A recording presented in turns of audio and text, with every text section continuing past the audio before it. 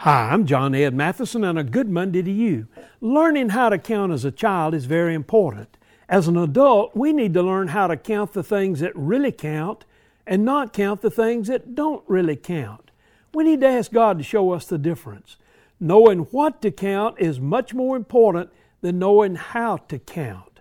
Counting the right things in life puts us into the right frame of mind to live each day. If you count the wrong things, you will discover that you have more burdens and challenges than really exist. If you count the right things, like your friends, your blessings, your opportunities, your kingdom endeavors, you will discover a new dimension of living. I remember as a child playing a game to see who could count the highest. Nobody could ever win.